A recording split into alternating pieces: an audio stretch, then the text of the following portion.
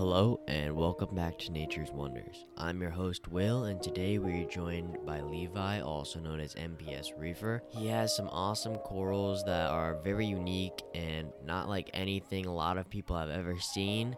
In this episode, he's going to be given a lot of his knowledge and wisdom when caring for these corals. Thank you so much to Levi for joining me on this episode. This podcast is sponsored by Corals Anonymous and Aquachar. Sit back and enjoy. Thank you.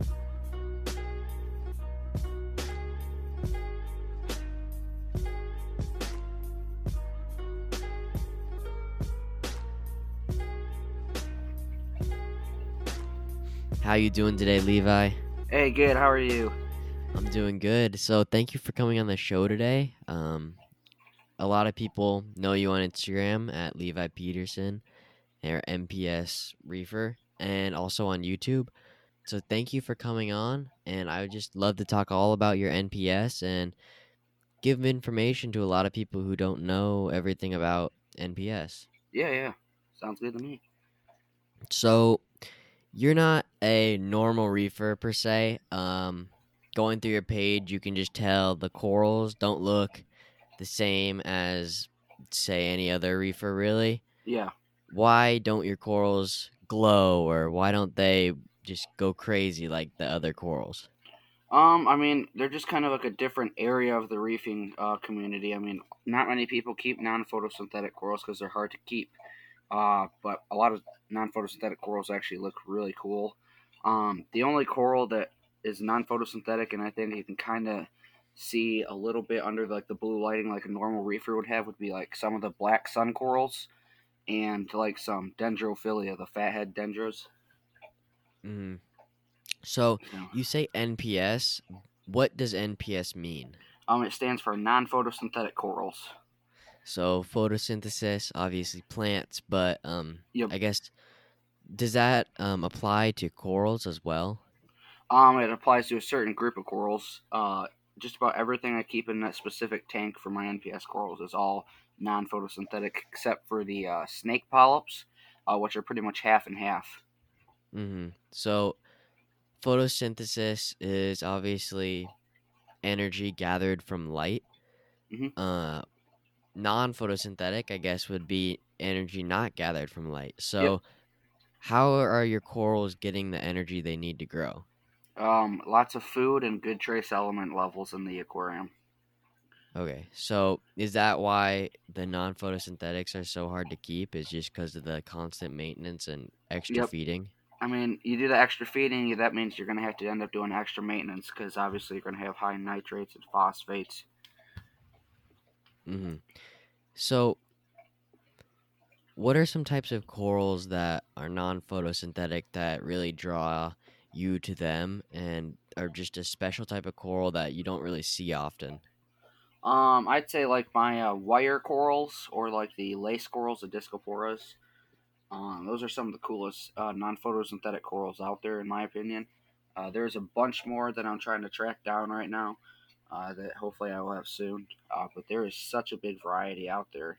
It's almost like a whole different like alien-like area some certain reefers are diving into because a lot of people really don't know much about non-photosynthetic corals. I've seen the popularity go up a lot. Yes, I Um, have too, for sure. so I guess corals can be photosynthetic and non-photosynthetic in the same species. So you have the gorgonians, which can be photosynthetic or non-photosynthetic. Hmm. How can you tell the difference between the species that are and aren't? Sometimes it can be pretty challenging, but a lot of the photosynthetic ones are going to have like brown polyps. Most non-photosynthetic ones have white polyps because they lack the zooxanthellae that a And normal coral would have. the zooxanthellae, that's the algae that lives on the skeleton, which makes Yep, it glow. yep. And how does that work? Does it work the same as plants with the photosynthetics, or how does that work? The non-photosynthetic corals, they eat and then they just absorb the energy through like the polyp or whatever. There's lots of different ways the non-photosynthetic corals eat. Some have polyps, some have like sweeper tentacles. My lace corals, they have like hairs that kind of come out of them and like eat bacteria and other microplankton. And then my wire corals, which have like um, kind of small like tentacles coming out the side of them, they're actually pretty potent and they catch food really easily. Hmm. So pretty much every reefer in any type of tank feeds their coral, Mhm. and you feed your coral, and then it's kind of done, and the process is over, and you know they're gonna grow. What goes into the coral after you feed it? Like, what's the process of them digesting the food to create the energy they need? Like basic, I mean, there's a couple different ways. Like the lace corals, they actually like kind of the little hairs on them are actually like organ tissues inside of them, just reaching out to just grasp some food. That specific coral, there's a lot of uncertainty because not many people have been able to keep them in captivity because they're actually not sure how they actually eat and how they, well, what kind of foods they eat.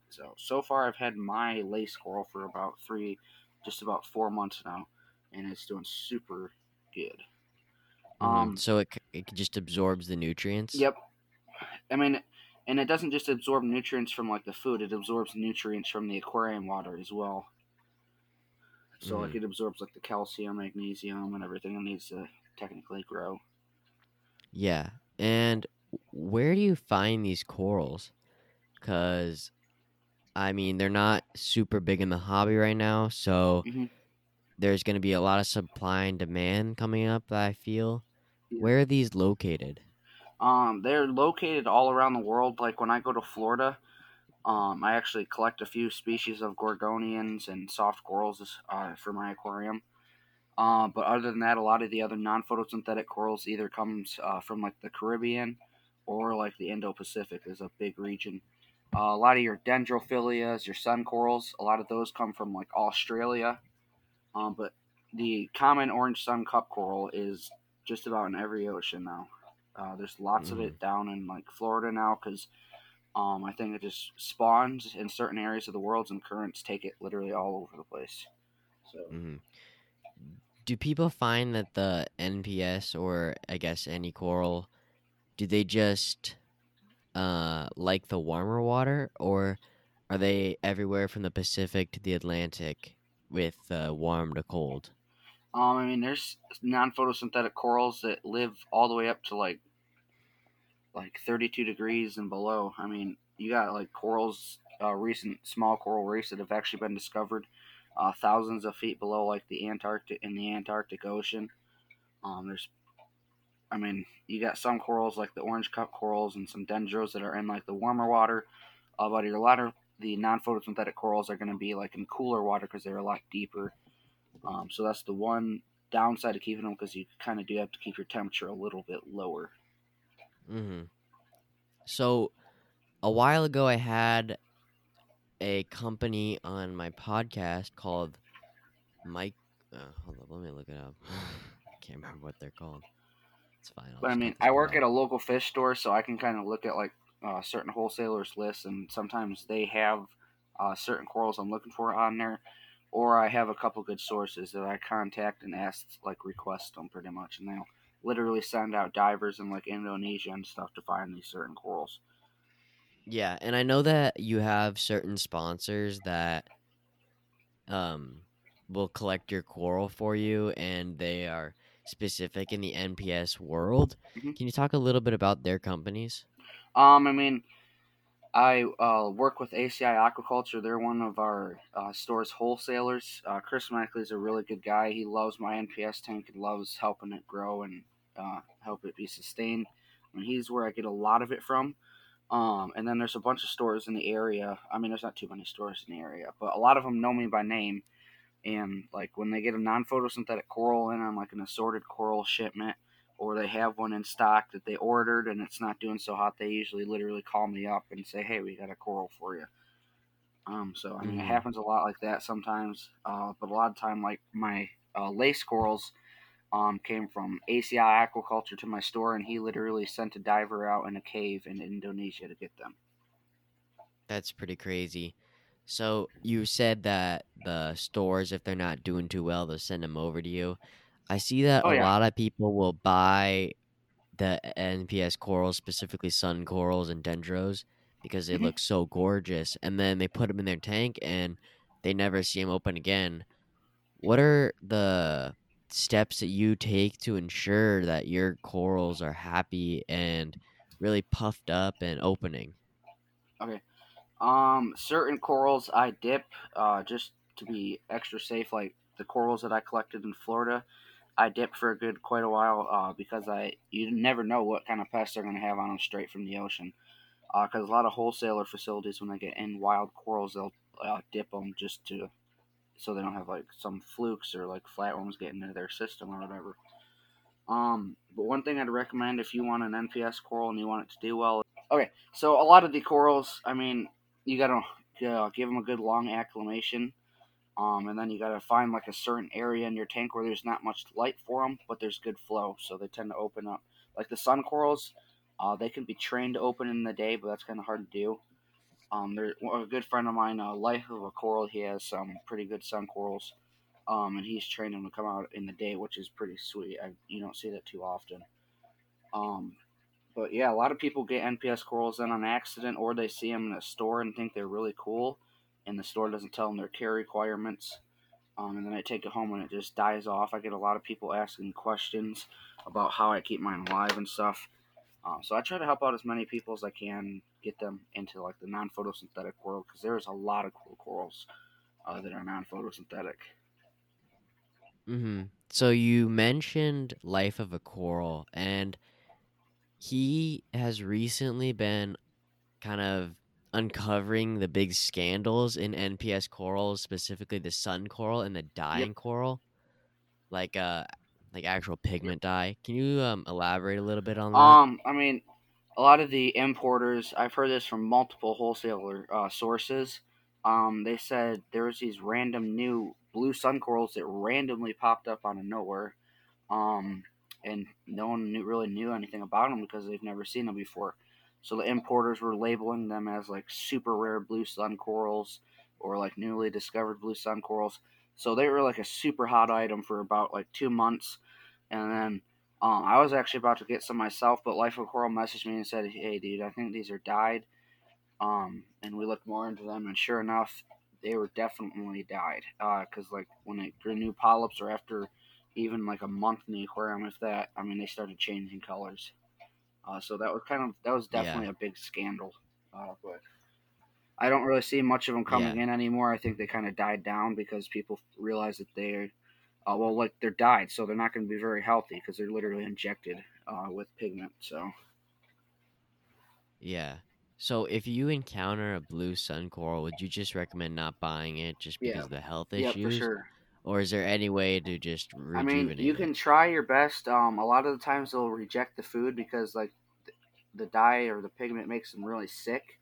And if you get them in your tank at home or whatever, they can pass that illness on to like other sun corals. So once I found that all out, Hmm. I kind of do wish there was a blue sun coral because that'd be like a super cool coral. Because I mean, honestly, there's really not many blue corals in the world whatsoever. Um, Hmm. like blue would be an awesome color to have in like reef tanks, just simply because Yeah. it's really not seen too often. But yeah, definitely, I'd not recommend buying a blue sun coral because it probably will not make it. Okay. Yeah, I haven't really seen that many blue corals besides maybe some gorg Yep. polyps or zoas. Well, zoas are in any color you want. Um, so another tank that you have is your seahorse Yeah. tank. Do you find that seahorses go very well with the NPS Um, coral? I don't have any non-photosynthetic coral in that tank. Those are actually all photosynthetic corals I collected from the Florida Keys.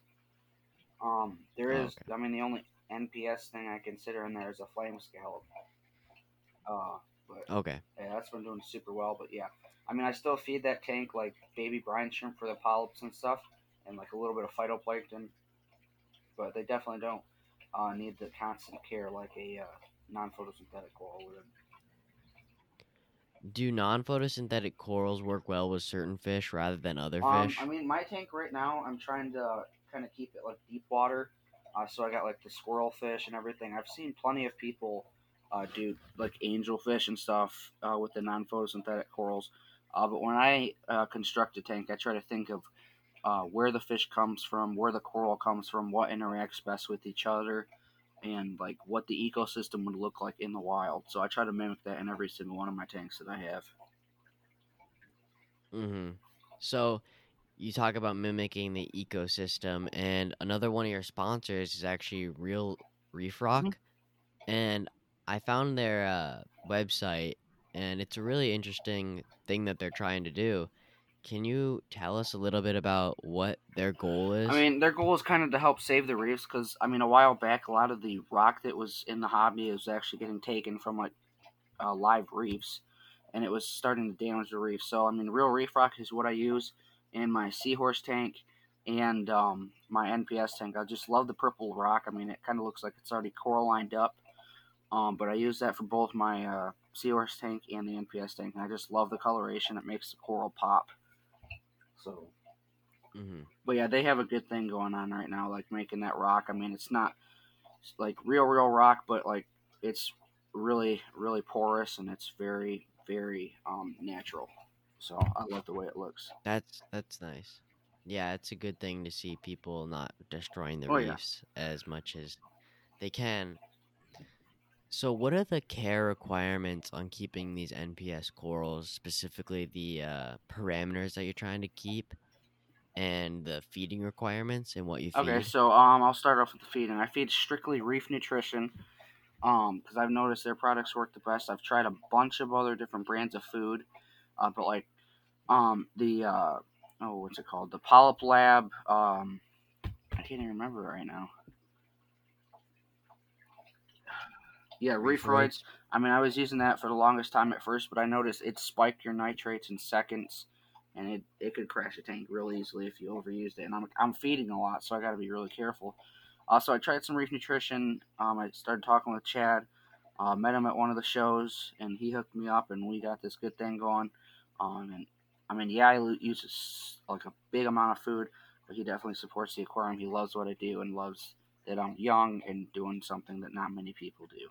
And as far as like parameters go, I try to keep my nitrates below 60. Simply because it is extremely hard to keep your nitrates super low in an aquarium where you're feeding just about constantly. Um, so I use like macro algae to help with like the phosphates and the nitrates. Here soon I do have an algae scrubber coming, so that'll definitely help out.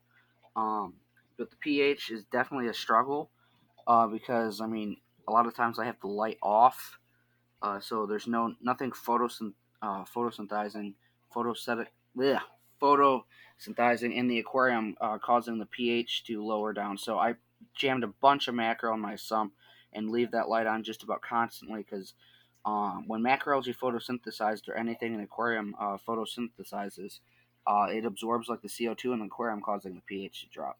So the pH is anywhere around from like 8.3 all the way down to 7.5s on some bad days.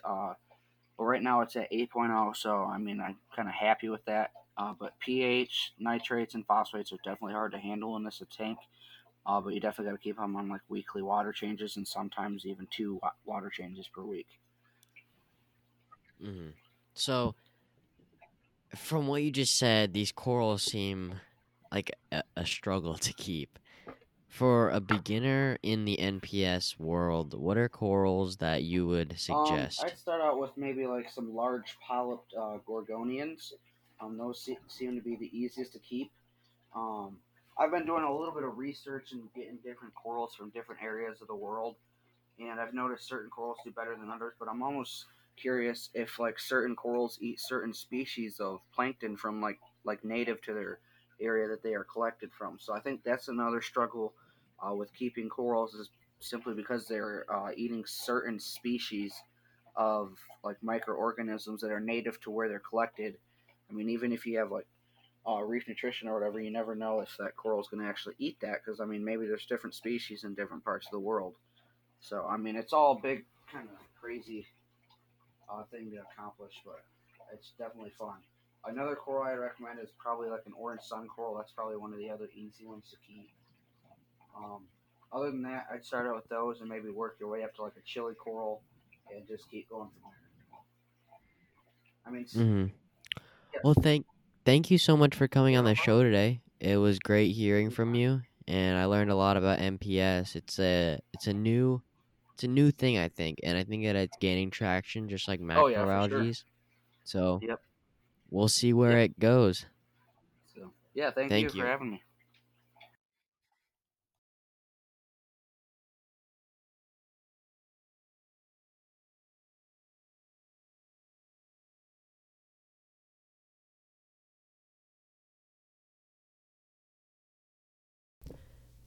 Thank you so much for listening to the end, and a special thanks again to Levi for joining me on this episode. I had a great time discussing NPS corals, and I've learned a lot in this episode.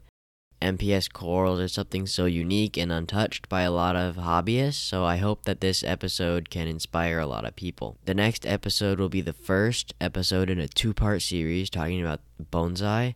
The first episode will be with Claude Smith, and we'll be talking about a more modern style of bonsai. So stay tuned for that one. It's going to be a great episode. Thank you.